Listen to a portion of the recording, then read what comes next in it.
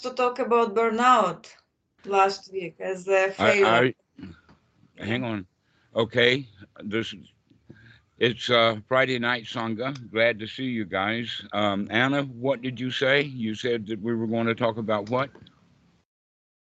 We speak about technology and dharma, and I really want to talk about burnout as a failure. So I mean, I would love to continue about complication of technology and somehow I don't know, is it paradox?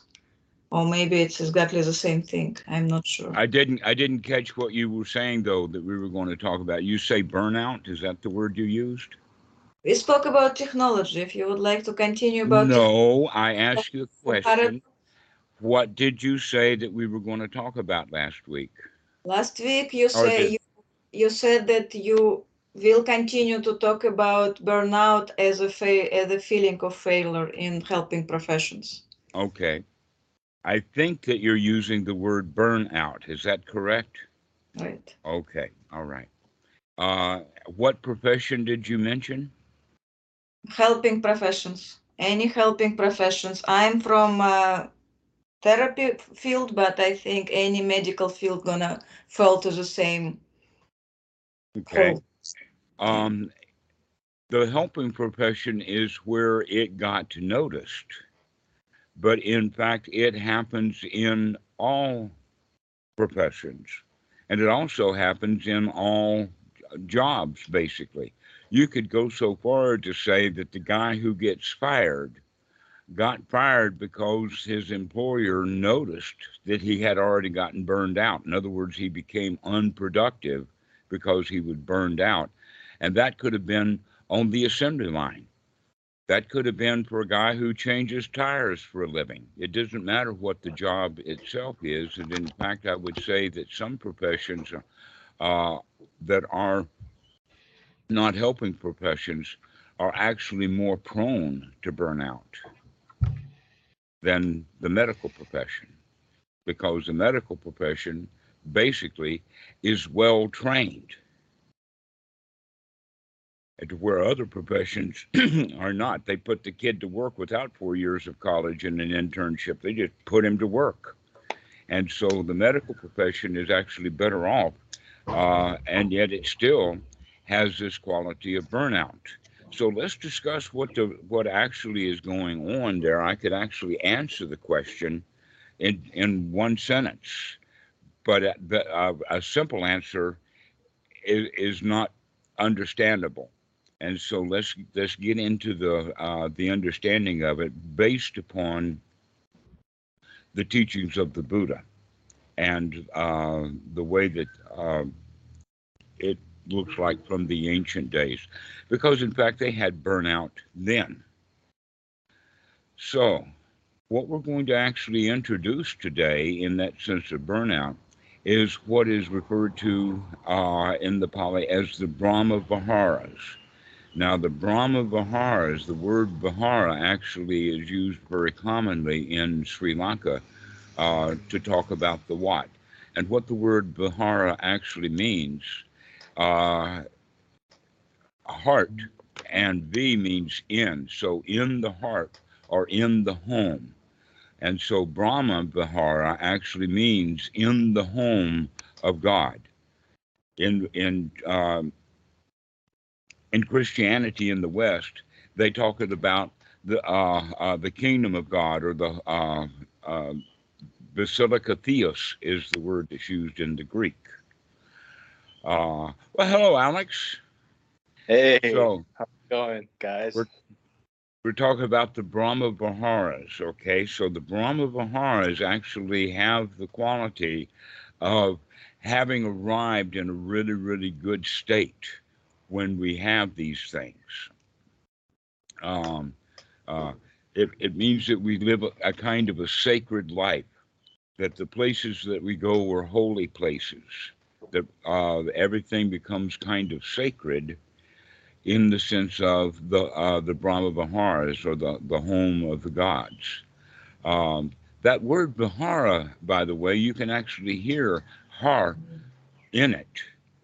That's the Pali language is an Indo-European language, and that makes it a whole lot easier to learn because so many of the words that we use in English actually come from the ancient languages. Victor, I think that your microphone is very noisy right now. Oh, I'm sorry. I thought it was muted. Sorry for that. So, let's go into the Brahma Viharas. There's actually four aspects to it. The first one is well known in English by now because Buddhism has kind of seeped into the culture, and that is the word metta. Metta, karuna, mudita, and upekkha. Now, the word upekkha is the one that we're shooting for. That's the question about the burnout, is the upekkha. So let's go in order through those things. And let us use, in today's talk, the example, in fact, that Ajahn Thanissaro uses, and that is a doctor. Now, we all, in any profession or non-profession, or even if we're not not working at all, there throughout our existence and our communications with other people is what this is really all about. And the way that the Buddha says is that if we can get the inside of the mind cleaned out and become friends with ourselves and stop hating what's happening to us and start enjoying our moments alone, then once the mind is friendly with it within, we can go out and practice the Brahma Viharas on the outside. Now that would be ideal, let us say, for a monk. But for lay people, we only get maybe a few minutes of practicing metta or practicing friendliness. And then all day long, we've got to practice with all of this big crowd of people who don't know how to be friends with each other. That in fact, at this point, I'd like to mention that in the suttas and in the Wat and in all of the various places and nooks and crannies, there's basically two different Buddhisms. One Buddhism is for the beginners, for the children, for the Western adults. We start with that we have to teach what is called the precepts or the morality. Now, every culture has a teaching of precepts and morality. You can think of it as the Sharia law or the Ten Commandments or maybe British common law or whatever. So every culture has a set of rules. And in Buddhism, they start the children with not killing, not taking things that aren't given to you, lying or telling falsehoods, and sexual misconduct, followed up by alcohol. Those are the primary points of the morality within Buddhism. And that we teach this to the children and any new people who come to the Wat. That in fact, almost all of the people come there because basically what we're saying is that without some sort of morality, we can't even have a society. That in fact, the weapons manufacturers couldn't even manufacture weapons because the guys who were manufacturing the weapons would be killing each other with weapons before they got enough of them out. So most people are out there killing with their own bare hands. So that's the whole idea is that humans, in their deep nature, because of their fear, are actually quite violent. Humans harm humans. We hurt each other. And so the very basic teachings of all the religions is don't kill each other. But that's not the actual teaching of the Buddha, but that's the baseline. We have to at least stop killing each other. And then the higher Buddhism is going to be that we're going to now make friends with them, whoever they are, that we don't have enemies, that we have friends and we see everybody as a friend. So this is the basic of metta, is that we can come to a point of being friends with ourselves on the inside, recognizing the arguments that we have interior in our own minds and say that if I can stop those arguments on the inside, I can stop arguing with people on the outside. Because if I can't stop arguing with people on the outside, in this particular argument, somebody's going to get killed. You know that. Arguments will get worse and worse and worse and worse, and they'll get until somebody wakes up. Now, But why? You're absolutely right. Why we people want to kill? They want to kill because they're afraid to be killed. We don't like to be killed, and we see everybody else as dangerous. And so you could say, we could use the word preemptive strike. For instance, the war in Ukraine was because Putin thought that NATO was dangerous. And so he wanted to put a buffer in and other things like this. And so it was out of fear that people attacked. This person is officially sick. Mr. Putin is psychic. But why you say... No, Mr. Putin is afraid. Saying that there's something wrong with his mind is like saying something is wrong with every mind of every human being, and I would agree with that. So we can't just go around saying that he's psychic or crazy or something like that. We can look a little deeper into it and recognize it is because he was afraid of fear. The same thing happens in all fights, the street fights.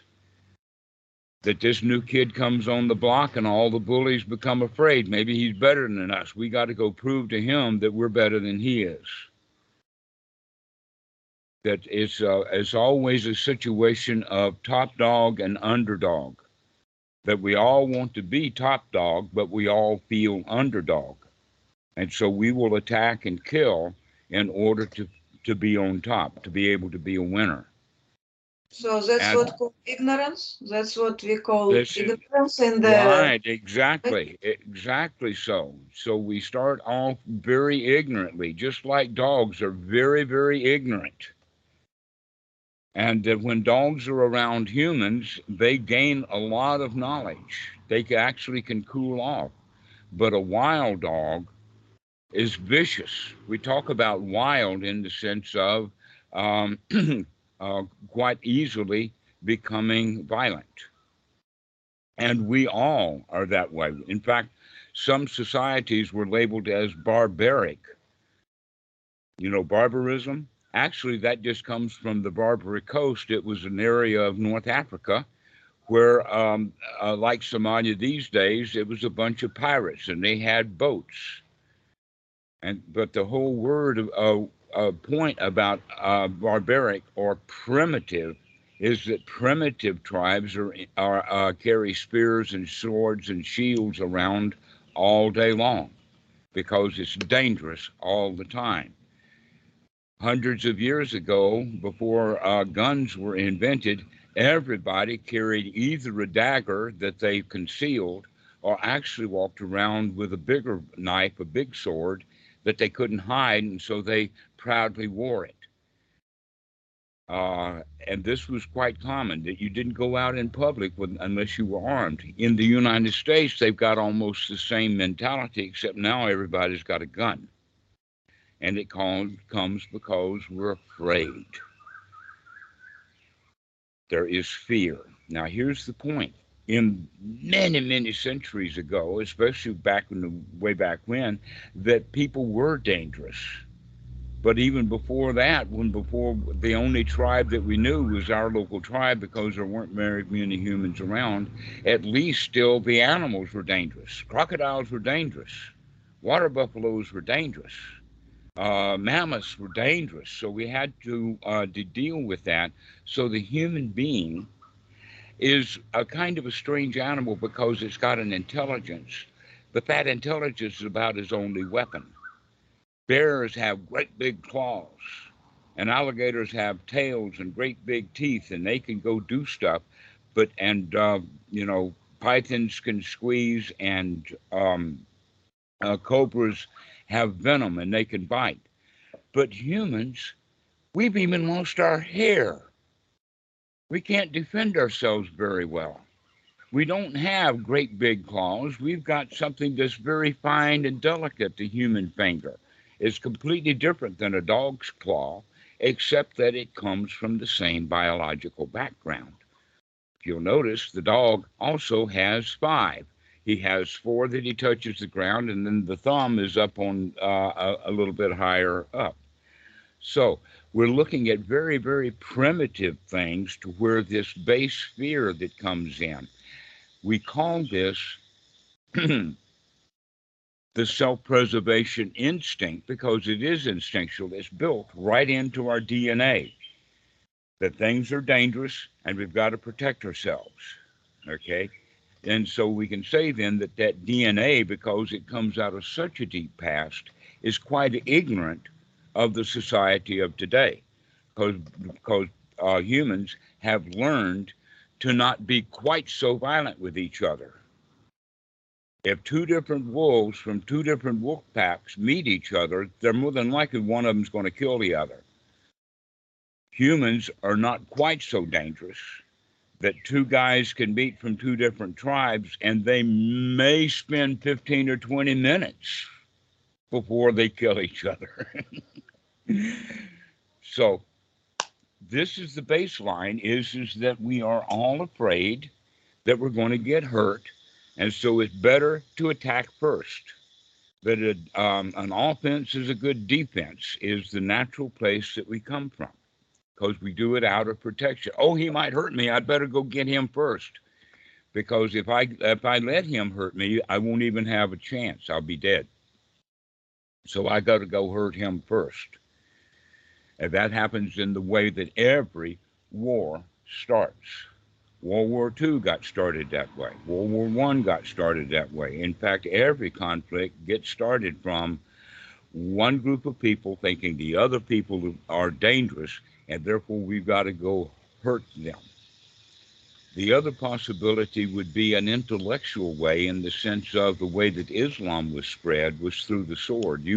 So when they came in to conquer, they gave the guy a choice. You can either join us and become a Muslim, or you're going to die. That's the choice. But at least they gave him a choice. Before that, they would just kill him. So now we're negotiating. And that's the beginning of negotiations for humans, that we negotiate and argue with each other rather than just merely kill each other. And that's the baseline. That's why we have a baseline of morality, is because humans are violent. And they're violent just like every other animal. But we're capable of coming out of our violence, just like a dog that lives with humans is capable of coming out a lot of its violence. That in fact, some dogs are so passive that they won't even defend their own territory anymore, which is the main reason for having a dog, is because the dog will bark when something happens at night. The intruders know that there's a dog there, and the dog is trained to be vicious and bite. So that's, there it is, because we think that this house can be invaded by invaders. I'm going to have protection. I'm going to have a vicious dog. So when we understand then that this is the baseline for morality, is that at least we can teach people to stop killing each other, at least stop robbing each other. But the higher Buddhism is the Buddhism of not only do we not harm them, we actually help them and benefit. This is called altruism. That part of us is in there as an instinct also. In fact, we can call this the nesting instinct or the motherly instinct. And we all have it, to be able to nurture and take care of one another. We do that in the nest. Every mother nourishes and takes care of her infant child until the child is old enough to argue with mom, and then all of a sudden it's an argumentative relationship rather than a nurturing relationship. So the baseline of the metta is to stop being, first off, at that ordinary level, and then at a higher, more noble level, it's to make friends with people. There was a while for years when the Dalai Lama was kind of famous in the West, there was a bumper sticker that was out, and it says, "My religion is kindness, Dalai Lama." All right? That's what he's pointing at, that his religion is being kind to people, to be generous to people, to be friendly with people. And this is the whole quality of metta, is to start making friends with the outside world. There are specific practices called metta, and that there's various kinds of them, but the kind that I've learned and I've heard so quite often that they teach in the retreats is when people will sit and take the phrase, "Hello, Scott." Yeah, we're talking about metta right now, and eventually going into the Brahma Viharas completely today. So, yeah. with metta,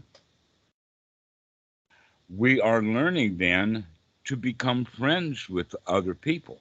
Now, one could say then that that's the entire teaching of the Buddha. In fact, the Buddha said that himself, being friends on the inside and then being friends with other people on the outside. This is a noble way of living, as opposed to being suspicious and dangerous and argumentative and violent with other people at the first level. And then when there's no level at all, just everybody goes around killing each other, robbing, doing what they want. That everybody becomes a warlord in their own mind. And the only reason that some people are not going to be a warlord is because they're sucking up to some other warlord just to get close enough so that they can kill him. That's why they say that there is no honor among thieves, that they will rat on each other. They will, because everybody's trying ultimately to take care of themselves. And what we're teaching here is to turn those instincts around so that we're not dominated by the self-preservation instinct, and we are start dominated by the more wholesome qualities of the nesting instinct. Nurturing, taking care of each other. So this is where the quality of metta is valuable. Because, in fact, if we are hard on ourselves, then we're miserable most of our lives because we keep being hard on ourselves rather than nurturing and friendly to ourselves. And once we learn really how to be nurturing and friendly and accepting of ourselves, because no one's perfect. In fact, at best, you could say that everybody can come up to about 50%, maybe 30%. And we get about 30% of the things right, and we get about 70% of everything wrong. Humans, compared to, let us say, a species that the humans think they are much closer to 80 or 90% successful. The actual human being is about 30% successful, but at least that keeps them alive. And so that ignorance plays in there a great deal for having false positives. We're ignorant, and so we wind up saying, oh, something's wrong here, and in fact, there's nothing wrong. And so we bring our fear to many different places and many different times, and the whole quality of metta is to come out of that so that we can be friendly with others. Okay, so that brings up now the next item on the list. From metta, we move into what is called karuna. Now, I've actually known people. I've known an Indian woman whose name was Karuna, and so she pretty well knew what it meant. And I learned it from that way. I didn't learn Karuna out of a book. I learned Karuna from someone who I actually knew who had that spiritual name. And what Karuna actually means is not the Western mentality of compassion. But look at the word compassion. It means with passion. So if someone is being in a deal of compassion and they come up onto the porch here, am I supposed to be in that same compassion or have the same passion that they do? This is what they mean by misery loves company. Or if someone is arguing, we'll argue back. We automatically start arguing back. We're using the same defense mechanisms that they are. Another one is that when somebody's really angry, people around them get angry too. Also at a funeral, the whole crowd will wait and wait and wait and not tear up and start bawling as a group until the most important loved one, maybe it was a son or a husband or a wife, and they'll go up and lay on the coffin and start to bawl. And then the whole crowd will start to bawl. This is what funerals are all about. And it takes that trigger. And when somebody important in that funeral starts to cry, everybody tears up and starts to cry. So look at all of these examples that we've got. Anger leads to anger. Argument